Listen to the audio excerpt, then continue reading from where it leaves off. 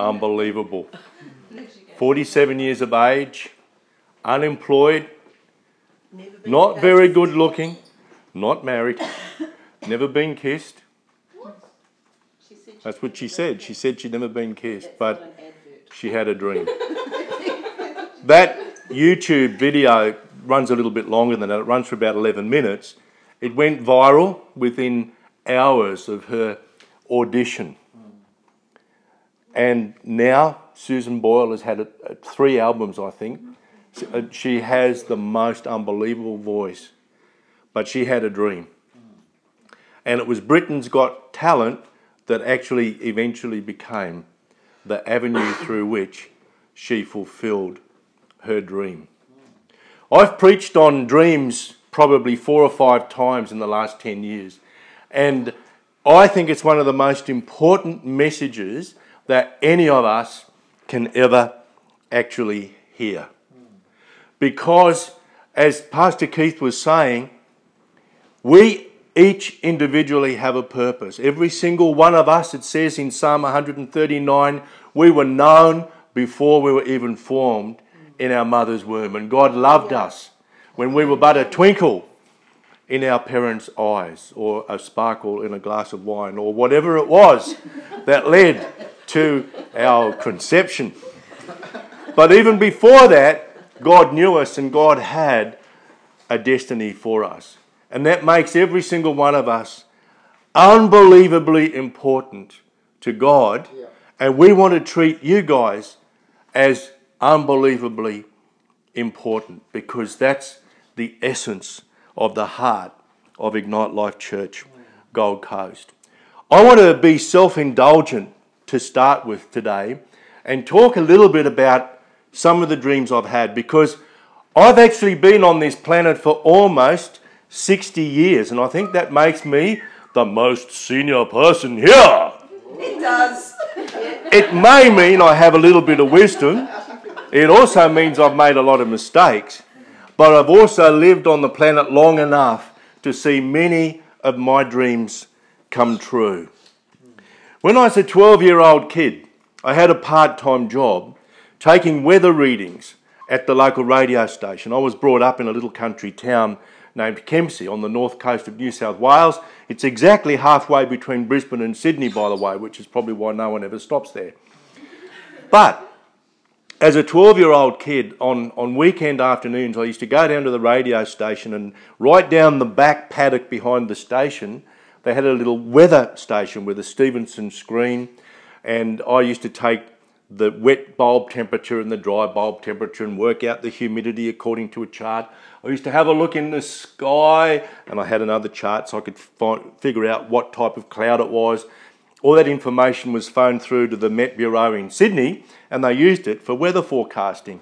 But every now and then, the afternoon announcer would invite me into the studio and just say, "Well, Rodney, what's the weather like this afternoon?" And I'd get on air, and I just realised, oh man, I want to be a radio announcer. Well, guess what? God gave me a radio station. Woohoo! I was 12 years old. How old was I in 1993? I think I must have been 47. Does that make sense? I was born in 1956 to 1993. Whatever. Anyway, we were in Toowoomba. There was no Christian radio station in Toowoomba. And I received a phone call from Hal Short, who headed up United Christian Broadcasters, which was based in New Zealand, and by then had gone international. And he asked me if I'd be interested in attending a meeting. And as Hal Short was speaking to me on the phone, I heard the voice of God say, "Make this your mission." And Jeanette and I, between us, we basically worked a full-time job at the station for about 5 years. There was nothing but a dream to start with. And I mean nothing. I didn't know anything about radio. We had no money, no equipment. When we did our first test broadcast, we used a caravan that someone had lent us. It was so old and rotten, when we opened the door, the whole door fell off. We had a transmitting mast that was actually made out of scrap pieces of aluminium. And we had this caravan on a spare block of land, fairly high land, in Toowoomba. Everything that went to air was actually on videotape, on VHS tape, run at half speed, so we got 6 hours of programming on the tapes. and our very good friends Julie and Mike Taylor. Some of you will know Julie and Mike. They were the first announcers. Well, we ended up with a radio station, and that radio station is now 92.9 Voice FM in Toowoomba. It's been broadcasting on a full-time licence since just before Christmas, 1999. A little boy had a dream in his heart. By the way, I did a radio program for 11 years. I was the most famous country gospel DJ in the nation. Listen to this, my program was even syndicated. There were 2 other radio stations that took the program for a period of a few years. I used to love it, and I got to meet so many beautiful people. And one of the things I used to love to ask writers, how do you write songs? And of course everybody writes them differently, as some of you guys know. For some it was an inspiration, it just happened and out the song came. For others it was blood, sweat and tears over many, many days and weeks to write a decent song. But I met so many fabulous people in the 11 years during which I did that program. But that came to an end because God took me on to another dream, and we had to leave Toowoomba. We moved down here to the Gold Coast. I started working in Brisbane at CHC, Christian Heritage College. Now let me tell you, 10 years before I started working there, I was down there for a meeting, and I remember standing at the top of the car park thinking, I'd like to work here. 10 years later, guess what? I was the Dean of Business at Christian Heritage College. And God spoke to me shortly before I went and said, if you go to CHC, I will put you on the speaking circuit. And through this little thing here, the Centre for Missional Business, we've promoted the idea that the very heart of business needs to be God's specific purpose for that business, which is going to be outworked in the spheres of production, people, planet, and profit. I'm actually doing a presentation at a conference on Tuesday on that whole missional business model. I've actually been all over the world. I'm actually one of the leaders of the Business as Mission movement. I've been to the the main convention there. I'm also heavily involved in business theology. I'm a shy boy from the bush. I've just been appointed to the International Council on Business and Theology. How on earth could that happen? I stood at the top of a car park one day and had a dream. And 10 years later, the dream happened, and it's still unfolding. I'm going to Korea in about this time next week, actually. I think I'll be in the air. I've got meetings in Korea with people from the University of the Holy Land. Yeah. And we're looking actually through a convoluted route to bringing out as many as 500 Christian Chinese businessmen to study missional business at CHC. Yeah. Awesome. A shy kid from the bush, scared of his own shadow, Hallelujah. Scared of the dark, but I had a dream. I want to share with you the biggest dream I've ever had. This is my family. Let me introduce my family. The greatest dream was to have a normal family. The greatest dream I've ever had is the dream of family.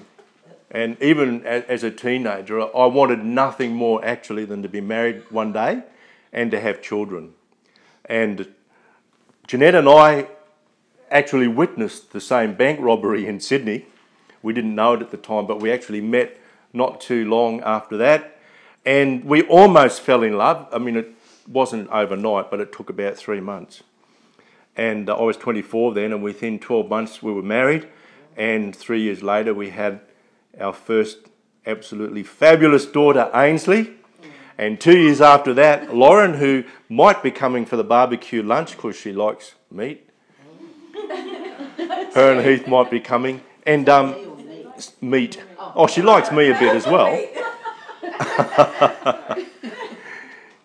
And by the way, we don't look like this all the time. Oh, thank God. That was taken at a nerd's night, and I reckon we make pretty good nerds. Don't you love the legs, eh? Look at the knees.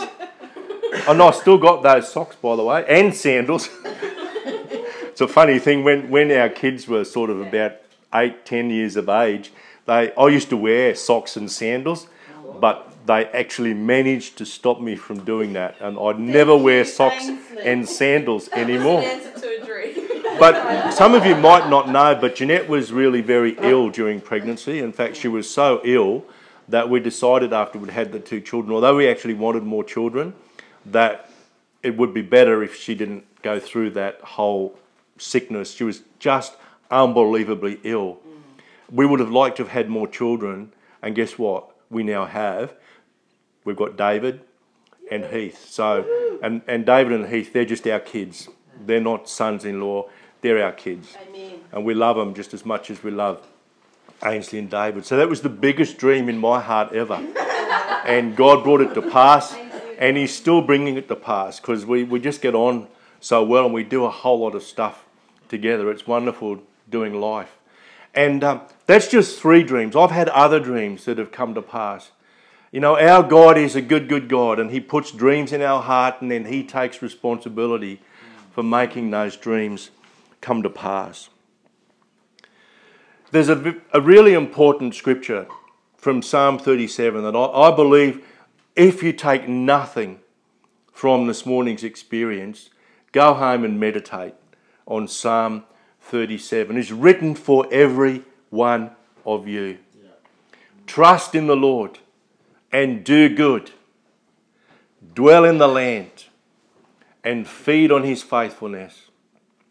Delight yourself also in the Lord, and He shall give you the desires of your heart. Commit your way to the Lord. Trust also in Him, and He shall bring it to pass. How good is that? Awesome. This is how much God loves you. If you trust 100% in Him, if you organise your life to do good, and a few weeks ago I actually taught on what it means to do good, what are good works. They're thinking well, speaking well, and doing well. That's it in a nutshell. It's thought, word and deed. As Pastor Keith said, the words we speak actually frame our world. But look at this. I'll just grab my little pointer here. We've got lots of technology here. I've just got to remember to turn it on. We are impressed, man. I've just got to remember how to turn it on. This word here, this word give, it actually has 2 meanings. The first is God actually placing the desires in your heart in the first place. Right? And then God granting those desires. So there are 2 aspects to that word in the context of that psalm. You see, God gives desires to the righteous. I'm going to talk a little bit about that momentarily. But this is a really important word, because what it's saying there is, if you do all these things, if you trust in the Lord, do good, dwell in the land, feed on His faithfulness, delight yourself in the Lord, He's actually going to place the dreams on your heart, the desires on your heart, and He is going to make them come to pass. Amen. I think that's fabulous. Yeah. Stick it on your fridge. Put it on your wall. Tattoo it on your arm. No. Okay, don't tattoo it on your arm. Find somewhere else to tattoo it. But this is such an important scripture from the Word of God. Now I've got too many things. I don't know what to do next. Here's some scriptures that I believe you can rely on. Actually, you can rely on all scripture. But in the context of dreams, here are 5 key scriptures. First, He, that's God, will fulfill the desire of those who fear Him. And fear there doesn't mean to be frightened of Him, but to reverence Him. That is, to place Him above everything in terms of importance in your life. Yeah. The desire of the righteous will be granted. Oh, I love that scripture. I love that. The desire of the righteous. Who's righteous? Who in this room is righteous? Ainsley's got it right. Jeanette's got it. Danny. Everybody here is righteous. Do you know why you're righteous? Because God defines you as righteous. God declares that you are righteous the instant you give your heart to Him, the instant you respond to the prompting of the Holy Spirit and say, yes, I'm going to become a follower of Jesus Christ, that's when you are translated from the kingdom of darkness and into the kingdom of light. That's when God stops seeing you as a wicked person and He starts seeing you as a righteous person. And there's nothing you can think or say or do that will actually change your position in Jesus Christ. You are righteous. You are the righteousness of God in Christ, says the Word of God. No matter what anyone says to you or says about you or thinks about you, no matter what you think or say about yourself, as far as God is concerned, once you've made that decision to become a follower of Jesus Christ, you are righteous. So what happens when you're righteous? The desire will be granted. And remember, the desire was placed there in the first instance by God Himself. Commit your works to the Lord and your thoughts will be established. Some translations use the word plans. Other translations use the word desires. We're talking about dreams. We're talking about the plans and the desires and the thoughts that you have. Commit your works to the Lord. In other words, everything you do, do it for Him. A few weeks ago, we were talking about work. And you might remember that I suggested that you can see your work as an altar to which you bring your talents and your energy, your intelligence, and you offer it up to God as a sacrifice in the context of the work you do. And that the Hebrew word avodah, of course, means both work and worship. Also means service. I love that. It's got that threefold meaning: work, worship, and service. So you commit all your works to God and your thoughts will be established. Having them established actually means that they come to pass in the language of the Bible. Here's a couple of scriptures from the New Testament, just in case you wonder whether I'm all Old Testament. No, I'm not, but you can't understand the New Testament if you don't understand the Old Testament. But with all of that as background, for it is God who works in you, both to will and to do for His good pleasure. What brings God pleasure? Blessing you. I don't think I've ever preached a sermon without going back to Genesis 1. What was the first thing that Adam and Eve heard from God? Was blessing. Because Genesis 1 says, God created us, and then it simply says, and He blessed them. So, God takes pleasure in blessing you. Amen. Us as individuals and us as community. So, there's blessing involved whenever God experiences pleasure. It's God who's doing this. So again, you see, God can only do this if He's the one who is planting those dreams, those desires, those thoughts, those plans into your heart. In Romans 12 we read, be transformed by the renewing of your mind, that you may prove what is that good and acceptable and perfect will of God. You see, God won't place a dream into your heart which is not consistent with His will for you. And as you grow as a Christian, as you allow Him by the Holy Spirit to renew your mind, as you're meditating on His Word, as you're meditating on the teaching that you receive week by week, that process renews or metamorphoses your mind. Oh, sorry, that's actually doesn't. It's the same Greek word, by the way, for transformation and renewing. It's metamorphosis from the Greek metamorpho, and that's what happens to a grub when it goes into a chrysalis and turns into a butterfly.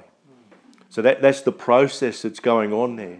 As we allow that process, you see, we then get to the point where we can prove or demonstrate God's good and acceptable and perfect will for you. And as that unfolds, you see it all fits together in this grand jigsaw that we call the body of Christ. So the dream I had as a 12-year-old kid that eventually led to the establishment of a radio station, which is now being broadcasting 24/7 since 1999, full time. That's, how long is that? 27 years. Is that 27 years? That is amazing. It's still going. Wow. How amazing is that? Do you think it's God's good and acceptable and perfect will that people in Toowoomba and surrounding areas get to hear the Word of God in song and by the spoken word? You betcha. What about at CHC? Do you think it's God's good and acceptable and perfect will that people from all over the world come to CHC and learn how to do missional business among many other things? Absolutely. Do you think it's God's good and acceptable and perfect will that Rod St Hill should have a fabulous family? Yes. Absolutely. Absolutely. And it goes on and on and on. And as it does for me, so too it is God's desire that that would be the case for you as well. 5 principles based on Psalm 37. The first is to fear the Lord. And as I've already mentioned, that's about having a reverential fear. It's not being frightened of him. You see, God isn't going around with a big hammer ready to whack you over the head every time he thinks you're going to do something wrong. The kind of reverence that we sometimes see in the mainline churches. I was brought up an Anglican, and I actually like to go to an Anglican communion service every now and then because of the reverence with which they treat communion. It's a very solemn affair. And that's evidence, I think, of a reverential fear of God. And sometimes as Pentecostals we can treat it a little bit lightly. But you know, God is a God to be reverenced because he is the one who spoke the universe into being. And it's his word actually that holds it all together. And this doesn't mean we should cower in a corner in our bedroom, frightened that he's going to punish us for every sin we ever did, every sin we're doing now and every sin we're going to do into the future. Not at all. He loves you. His heart is to bless you. But remember how big is our God. The whole of the universe is in existence now because God is still at work upholding everything that he created. So every physical force, every chemical reaction was created and is sustained by a God who's interested even in counting the numbers of hairs on our head. It'd take him longer to count the hairs on my legs actually, but that's not biblical, so there you go. So we need to have an attitude of reverence for God. That's important. Trust in him. Do you know it's pretty hard to trust someone you don't see? Now, I've actually seen Jesus, a vision of Jesus, but most of the time I don't. Most of the time when I'm praying, I don't actually see a representation of Jesus or God in front of me. So I'm actually trusting in a God whom I don't see most of the time. I see the evidence of God because I'm looking for it. But I don't see God. I have a relationship with this person called the Holy Spirit whom I don't see. And we live in a world where we don't believe it if we can't see it, right? I'll believe it when I see it. You've heard that many times, no doubt. But we have a God, most of the time we don't see him, although some of us will have testimonies about times when we've actually physically seen God, as Moses did and as some other biblical characters did. But we're called to trust him. We have to understand that God desires to bless us. Amen. You know, God is not trying to punish us. So sometimes, you know, when things don't work out as we might have planned them in minute detail, just think, this loving God who is seeking to bless me just might have a better plan, right? The fine details of his plan might be a little bit better than the fine details of my plan. One of the things I struggle with is I want to be God's CEO. Thing is, he doesn't need one, right? He's already got the Holy Spirit. And so sometimes I have to shut up, sit tight, and let God be God. So I have to trust Him. Because I do, I am the dean of business, right? Because I've got sort of business in my heart, I want to do stuff. I want to plan stuff. I want everything to happen yesterday. I do want to be God's CEO, but as I said, He's already got one. Delight yourself in the Lord. How many times each day can you involuntarily simply say, praise the Lord? God is good. To the point where it actually becomes habitual. Even if things might not be going exactly your way, praise God anyway. So we need to cultivate a personal style of delighting ourselves in the Lord. I know what I was rescued from. In 1988, my 32nd birthday, I spent most of that day in my bed with a pillow over my head because I was really depressed. I had clinical depression. It was very, very bad depression. I was mildly suicidal. I don't know whether I would ever have killed myself, but I know for sure and certain I was about to walk out on my family. Not because they'd done anything to me. I just couldn't bear being around anybody. I used to go to my office and I'd leave home very early in the morning. I'd go to my office, I'd lock the door, and I'd collapse in a heap on the middle of the floor and just cry. Nobody knew. And God rescued me from that. Amen. So I tell you what, I've got good reason to delight myself in the Lord, because I could have been dead. I don't know for sure, but I do know for sure that I would never have experienced the wonderful joy that I've experienced being married to Jeanette, raising Ainsley and Lauren, and then seeing them marry David and Heath. Oh my goodness. I'm so blessed. I delight myself in the Lord because I know what He rescued me from. Commit your way to the Lord. I'm not always as good at this as I ought to be, but committing your way to the Lord is really saying, God, have your way. That's a prayer of dedication. When Jesus said, you know what, I don't actually want to go to the cross. I don't actually want to be scourged. I don't want to take the weight of the sin of the world, but nevertheless, your will be done, Lord. That was His prayer of dedication. And I think it's a good thing for us to be committed to simply saying, Lord, I want to do your will. Whatever your specific will is for me today, I want to do it. I want to rub shoulders with the people you want me to rub shoulders with. I want to help people in the ways that you want me to help them. I want to learn from your word what it is that you want to show me. So commit everything that you're doing to the Lord. And finally, dwell in the land. I love this idea. God wanted Israel to dwell in the promised land. Our promised land is a land of blessing. You go and have a look at Deuteronomy 28. That's famously known as the chapter that's got all the blessings and all the curses in it.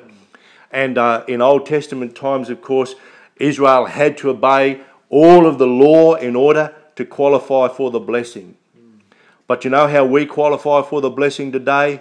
We qualify for the blessing today by having faith in Jesus Christ, because He said, I have fulfilled the law and the prophets. When we place our faith in Jesus Christ, as far as God is concerned, He sees people who have fulfilled the law in all its detail. Amen.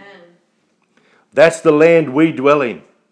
But we've got to be conscious of that daily, because we have an accuser who's trying to convince us that we do not dwell in the land. So we've got to consciously push him aside, put him under our feet, and we have to dwell in the promised land, the land of blessing that is mapped out for us in Genesis, not in Genesis 28. I can't help myself. I always go back to Genesis, in Deuteronomy 28. Genesis is a great name. Yeah, it's a good name. It is a good name, my word. Has anyone got photos of Genesis to flash up? Yes, I'm sure everyone has. That's fabulous. So there you go. 5 principles. 5 principles to employ if you want your dreams to come to pass. Couple of caveats though. You might have to wait. Now I'm just going to walk across here and grab the full set of verses. I can't get them up on that one screen.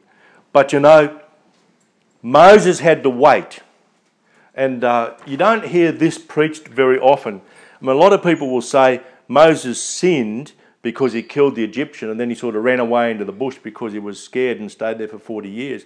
But have a look at what it says here in Acts chapter 7 verses 23 to 34. I'm using the New Living Translation because I think it reads a lot more easily than some of the other translations for this particular passage. Here we go. One day, when Moses was 40 years old, he decided to visit his relatives, the people of Israel. He saw an Egyptian mistreating an Israelite, so Moses came to the man's defence and avenged him, killing the Egyptian. Moses assumed his fellow Israelites would realise that God had sent him to rescue them, but they didn't. Now, some versions say when Moses was 48 years old, he had it in his heart to visit his people. That's a dream or a desire. He goes, he kills an Egyptian, they reject him because they didn't see that God had sent him to rescue them. This is 40 years before he did. The next day he visited them again and saw two men of Israel fighting. He tried to be a peacemaker. Men, he said, you are brothers. Why are you fighting each other? But the men in the wrong pushed Moses aside.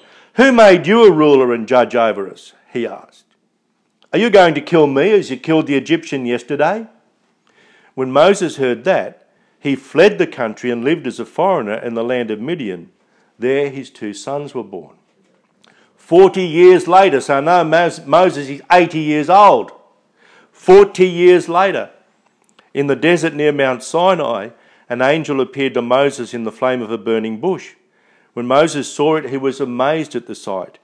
As he went to take a closer look, the voice of the Lord called out to him, I am the God of your ancestors, the God of Abraham, Isaac, and Jacob. Moses shook with terror and did not dare to look. Then the Lord said to him, take off your sandals, for you are standing on holy ground. I have certainly seen the oppression of my people in Egypt. I have heard their groans and have come down to rescue them. Now go, for I am sending you back to Egypt. He had that dream when he was 40 years old. Other people rejected it. It took 40 more years for it to come to pass. Now I hope and pray that your dreams don't take that long. And some of the new dreams in my heart, I don't want to be 100 when they come to pass. But sometimes we have to wait. And the other thing is that sometimes we have to fight for our dreams. Because we live in this fallen world and everything that God purposed has been marred by sin. Yeah.